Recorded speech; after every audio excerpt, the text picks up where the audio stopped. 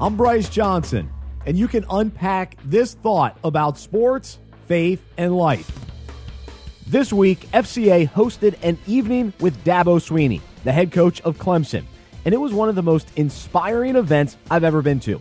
Speaking from the heart for over an hour, his main focus was about his faith in Jesus and how his life is different because of him. Now, putting coaches on pedestals and expecting them to be perfect is dangerous.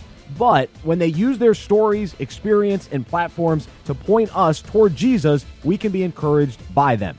Dabo shared so many wonderful illustrations and practical wisdom, but here are a few of the highlights. Joy comes from focusing on Jesus, others, then yourself.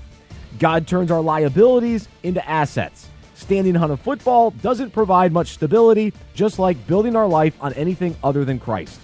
God has the ability to give us the ocean, but we're walking around with a little bucket of water because we're not dreaming big enough.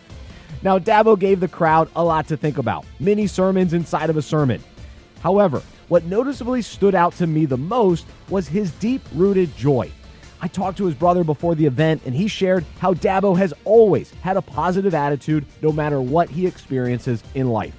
Of course, Dabo knows what it's like to win at the highest level in his profession, but he has also lived with little, been rejected and fired, and dealt with death.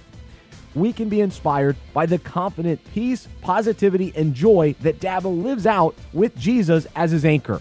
And we can be encouraged by how he demonstrates what Paul tells us in the Bible: I know how to live on almost nothing or with everything. I have learned the secret of living in every situation, whether it is with a full stomach or empty, with plenty or little, for I can do everything through Christ who gives me strength.